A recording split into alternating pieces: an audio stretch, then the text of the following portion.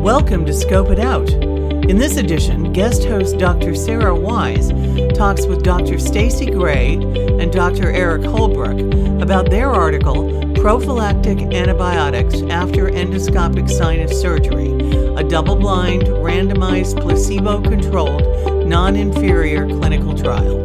This episode of Scope It Out is made possible by support from Fiagon ENT Navigation. The new Fiagon Cube 4D provides easy-to-use navigation in a compact yet highly robust system. A new groundbreaking feature includes a touchless registration technique that utilizes point cloud technology to capture the entire surface of the patient's face during the registration process. With one click of a button, you can achieve superior registration accuracy all in under 20 seconds. Please visit www.fiagon.com to find out more about the new Cube 4D system and the latest groundbreaking navigation technology from Fiagon. Hello, and welcome to Scope It Out, the official podcast of the International Forum of Allergy and Rhinology.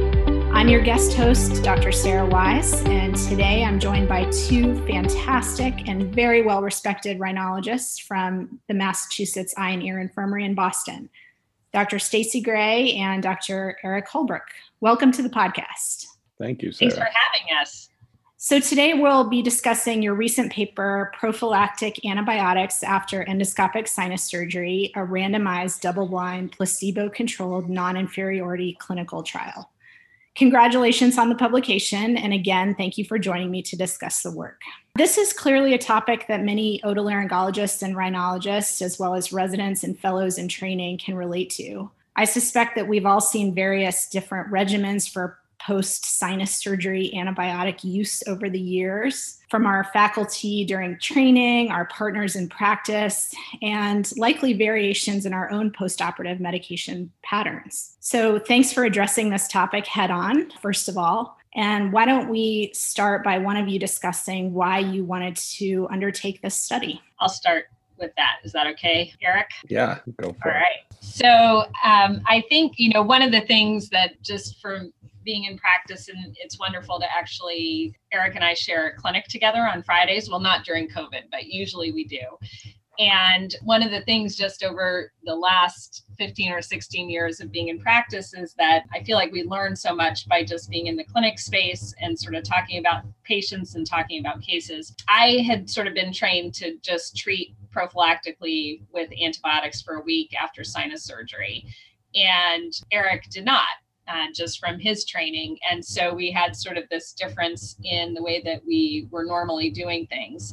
I realized just after being there for a while, I sort of started thinking about it and started actually changing my own practice so I wasn't just routinely doing that. And so it was something that in our patient population, especially here in Boston, I think people are very motivated actually to avoid antibiotic use in general and really sort of question taking antibiotics in a large proportion of our patients. And as with any question, it's one of those things, if we are able to actually objectively answer it, especially for our patients, and be able to discuss it with them in the context of really having information about it, it would be really useful. So I think for a lot of the things that we've done, whether it's changing from using packing to not using packing, or changing the amount of postoperative narcotic prescriptions that you use after sinus surgery, I think just the idea that you can potentially modify things as you're in practice, and especially as you look at these questions, can really be helpful. So I think that was really sort of the primary motivator for us. Coming from a residency program where we use prophylactic antibiotics on everyone, and then doing my fellowship with Don Leopold that slapped my hand every time I wanted to write a prescription, it was eye-opening. And I think there also, just to add to what Stacy is saying, I think there might be regional differences like throughout the United States and how you're trained. And the fact that some of these things that we would do in training with packing and things like that, that maybe you don't have to do, or you change your preference for using, then some of the other things like antibiotic use might not be needed anymore. But that brings up a whole question of whether or not antibiotics are needed in the background of packing, which is a separate study that should be done. Well, you both bring up great points. And I have to say that this paper has made me think back to how I trained as well and how things have changed for me over the years. And when I think back to my residency, I remember writing so many prescriptions as I sat in the OR for Levaquin and prednisone, and how things have changed since that time. I really appreciate you guys taking this on. So at this point, maybe we could have just kind of a brief overview of the study design and what you found in your results. In the most simplistic form, we really just wanted to see if there was any difference in appearance of infection after surgery, whether you use antibiotics or not. We definitely wanted to do it in a placebo-controlled blinded fashion, but we also realized that to do that study with a primary endpoint of infection would require an enormous amount of patients. So we had to have an endpoint that was more realistic, such as symptom scores. So we chose SNOT-22. And we wanted to see with SNOT-22 whether or not there was a difference in outcomes after 1 week and after the second post-op period, which would be 6 to 8 weeks or so. And in addition, then we would also look at number of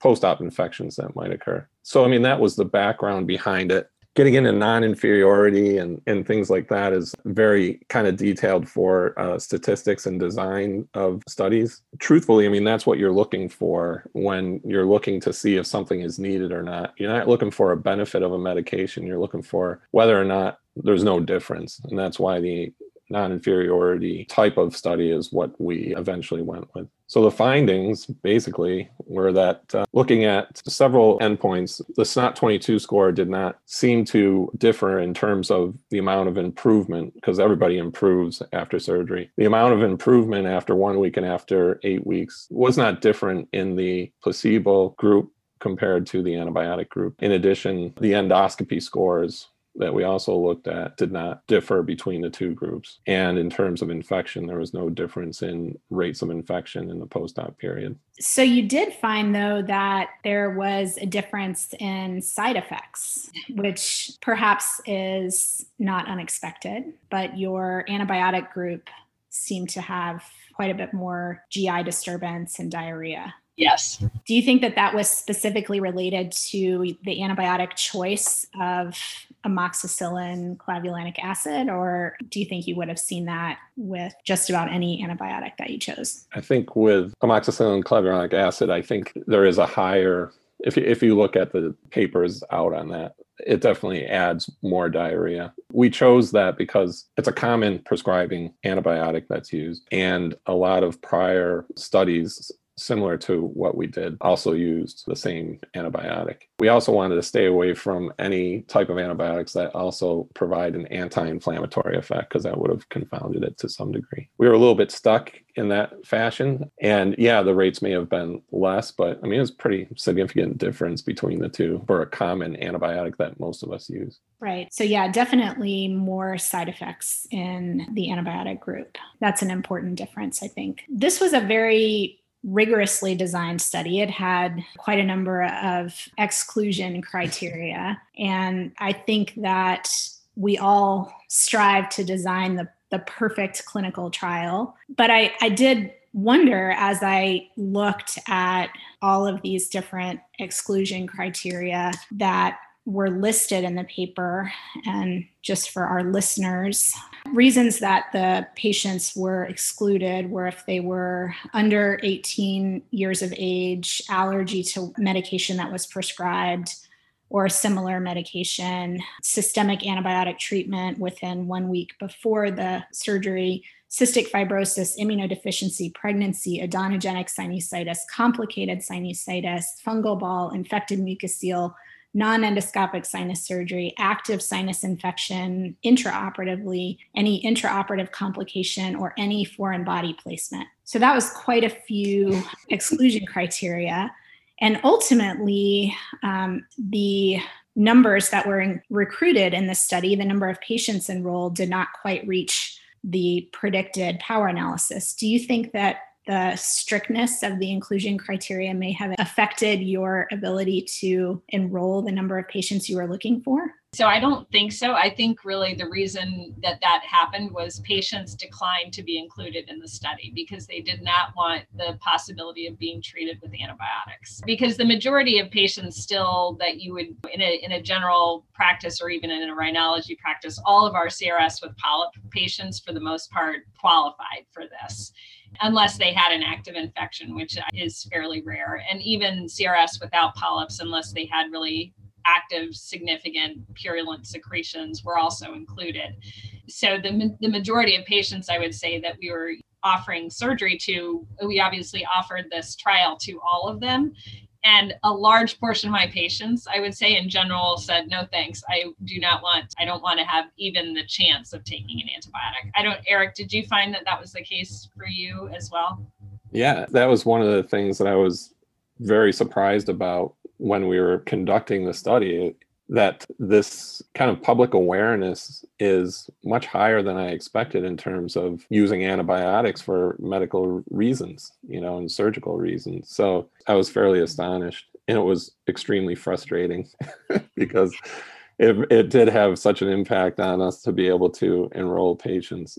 We did lose enrollment, like during the surgery also, because all the chronic rhinosinusitis patients, the ones that have significant disease, are going to have some type of discolored drainage. So it brings up the question of what is pus or what is infected material, and whether or not that infected material is pathogenic in causing symptoms in a non kind of just inflammatory type of role. I don't think anybody's really been able to answer that. We tried to define it in our paper based on, you have to have a discolored drainage, but you should have erythema or redness underlying that inflammation as part of your assessment of whether or not you think it's infectious. Those are for patients that we were in the operating room with. So they had consented to the study. And then at the time of the surgery, you would find, as you always do, some mucus that was there. So trying to decide whether or not you were concerned enough that it could represent infection.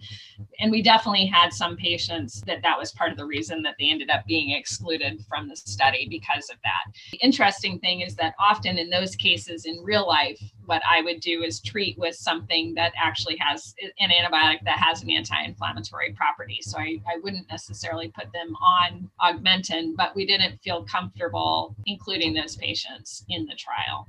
Yeah, I agree. It's, I think really trying to figure out sometimes if you're dealing with an infectious process versus just inflammation associated with some discolored drainage. The line is not necessarily always clear. I'm also really interested in your comment about people being reticent to join the study because of the possibility of an antibiotic. And I do think that there probably are regional differences. And I have to say, if we were doing the exact same study here in the Southeast or, in my area, I'm not so sure that we would have such a high number of patients who would decline the study for that particular reason. We have patients that come in with like a lot of questions about their microbiome and that they've already been on a million antibiotics. I would say it probably is a different patient population would be my guess. I would imagine so. We certainly do have some patients that decline antibiotics or want to try other measures for, a significantly longer period before they end up on antibiotics. But I can't say that that's the majority of patients that we end up seeing here. So it was funny because they would say things like, I'm really glad you guys are doing this so other people don't have to take an antibiotic, but I don't want to be part of the trial because I don't want to take an antibiotic. Yeah, that is so interesting. Yeah, that is so interesting to me. Back to the discussion of not necessarily fulfilling the numbers that you anticipated, and yet, you have some results that you've been able to draw some conclusions from. So can you talk a little bit about the interpretation of your results and what you think this study has provided for the larger otolaryngology and rhinology community? It kind of comes down to a power analysis, basically. And we strove to get a specific power analysis, but because of our difficulty enrolling patients, we were climbing in terms of how much time it was taken to end the whole study. So it was getting on 5 years, and we started worrying about just that in general having a confounding influence on potentially on the results and how you practice medicine and how things change over 5 years. We didn't want to fall into that trap. So we just decided to close the study, getting closer at least to the numbers that we wanted to accrue, and look at power 2 with the resulting number of patients that we had, which came out to be, I think, around like 82% or something like that. So if you're looking at strict numbers, then can we definitively say that the use of no antibiotics is non-inferior to the use of antibiotics? It again depends on how you want to power that, right? That statement. And I feel like 82%, we had enough evidence, it was pretty significant evidence that there was no difference between the two groups. We were very careful about who we entered into the study so that, we were actually probably more conservative and not having people with infection. And I think the resulting data really pushes or supports other data out there that suggests that you really don't need to use antibiotics in the post-op period if there's no sign of infection in your patients. Realize one thing we should state just for the details of the paper, and we still do this, is that we're talking about post-op antibiotics, but on the day of the surgery, everyone does receive a dose of IV antibiotics. So just sort of standard antibiotic dosing for any surgery. I just want to make sure people do know that that is part of the protocol. But right, and that was provided to everyone, correct? Correct.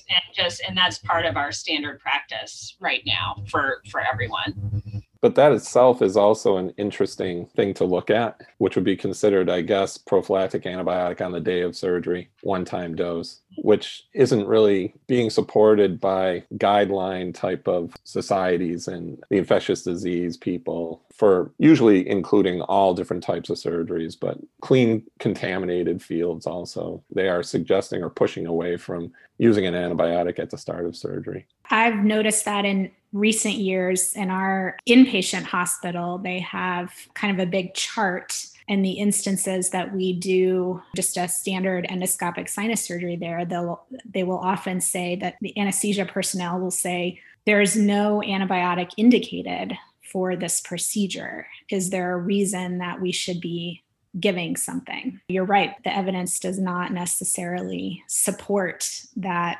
preoperative intravenous initial dose of antibiotics. So I'd like to hear from each of you now that you've sort of gathered the evidence, previous evidence, you've contributed to the new evidence. Now, can you each tell me what we should be doing with regard to post-operative antibiotics after endoscopic sinus surgery, assuming this is kind of, as you've described, an uncomplicated case? And then what are each of you doing now in your practice? So I'll start. I really do think that for our standard patients, and sort of the classic patient that I'm thinking of is a patient with CRS with polyps, and you do the surgery and it's overall very uncomplicated. There's not anything that looks infected. There's not anything that really looks like anything other than just thick mucus that's sort of trapped in the sinuses. And I think that's the opportunity to not treat patients with post-op antibiotics. So, and I don't do that in my own practice. And I think overall, we really do not need to do that. And the other caveat actually that I should mention that we didn't say at the beginning is that all of our patients, we don't have packing or any kind of eluting implants or anything like that in our cases. And so I don't use packing, and I don't typically use those like any kinds of stents or anything like that, which would obviously change how you look at this. But for those patients, I think the fact that they're irrigating very frequently, the fact that you're going to see them, within a week after the surgery to do a debridement, you have plenty of opportunity to potentially catch concern for an infection, for a post-op infection, which is very, very rare. And then I think as far as the outcomes, I really don't think it changes anything to have patients on antibiotics perioperatively. And so I would prefer to avoid that for our patients, because I think they comply with it better. They definitely have less side effects if they're taking less medications.